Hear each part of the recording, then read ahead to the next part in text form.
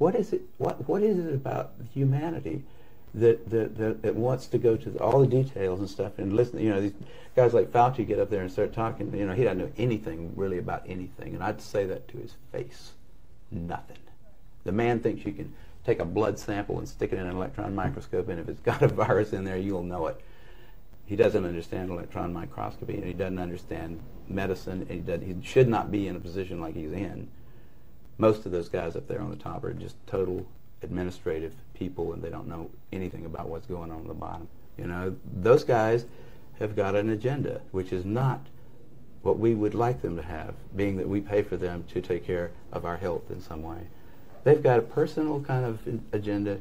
They make up their own rules as they go. They change them when they want to, and they smugly, like Tony Fauci, does not mind going on television in front of the people that pay his salary and lie directly into the camera. You can't expect the sheep to really respect the best and the brightest. They don't know the difference, really.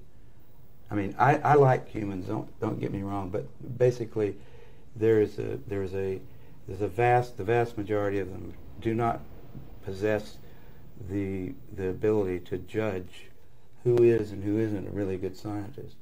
I mean, that's a problem. That's a main problem, actually, with science, I'd say, in this century, because science is being judged by people. Funding is being done by people who don't understand it. Okay, who do we trust? Fauci? Fauci doesn't know enough to, you know. If Fauci wants to get on television with somebody who knows a little bit about this stuff and debate him, he could easily do it, because he's been asked. I mean, I've had a lot of people, president of the University of South Carolina, ask Fauci if he'd come down there and debate me on the stage in front of the student body, because I wanted somebody who was from the other side to come down there and balance my, because I felt like, well, these guys can listen to me, but I need to have somebody else down here that's going to tell me the other side. But Fauci didn't want to do it.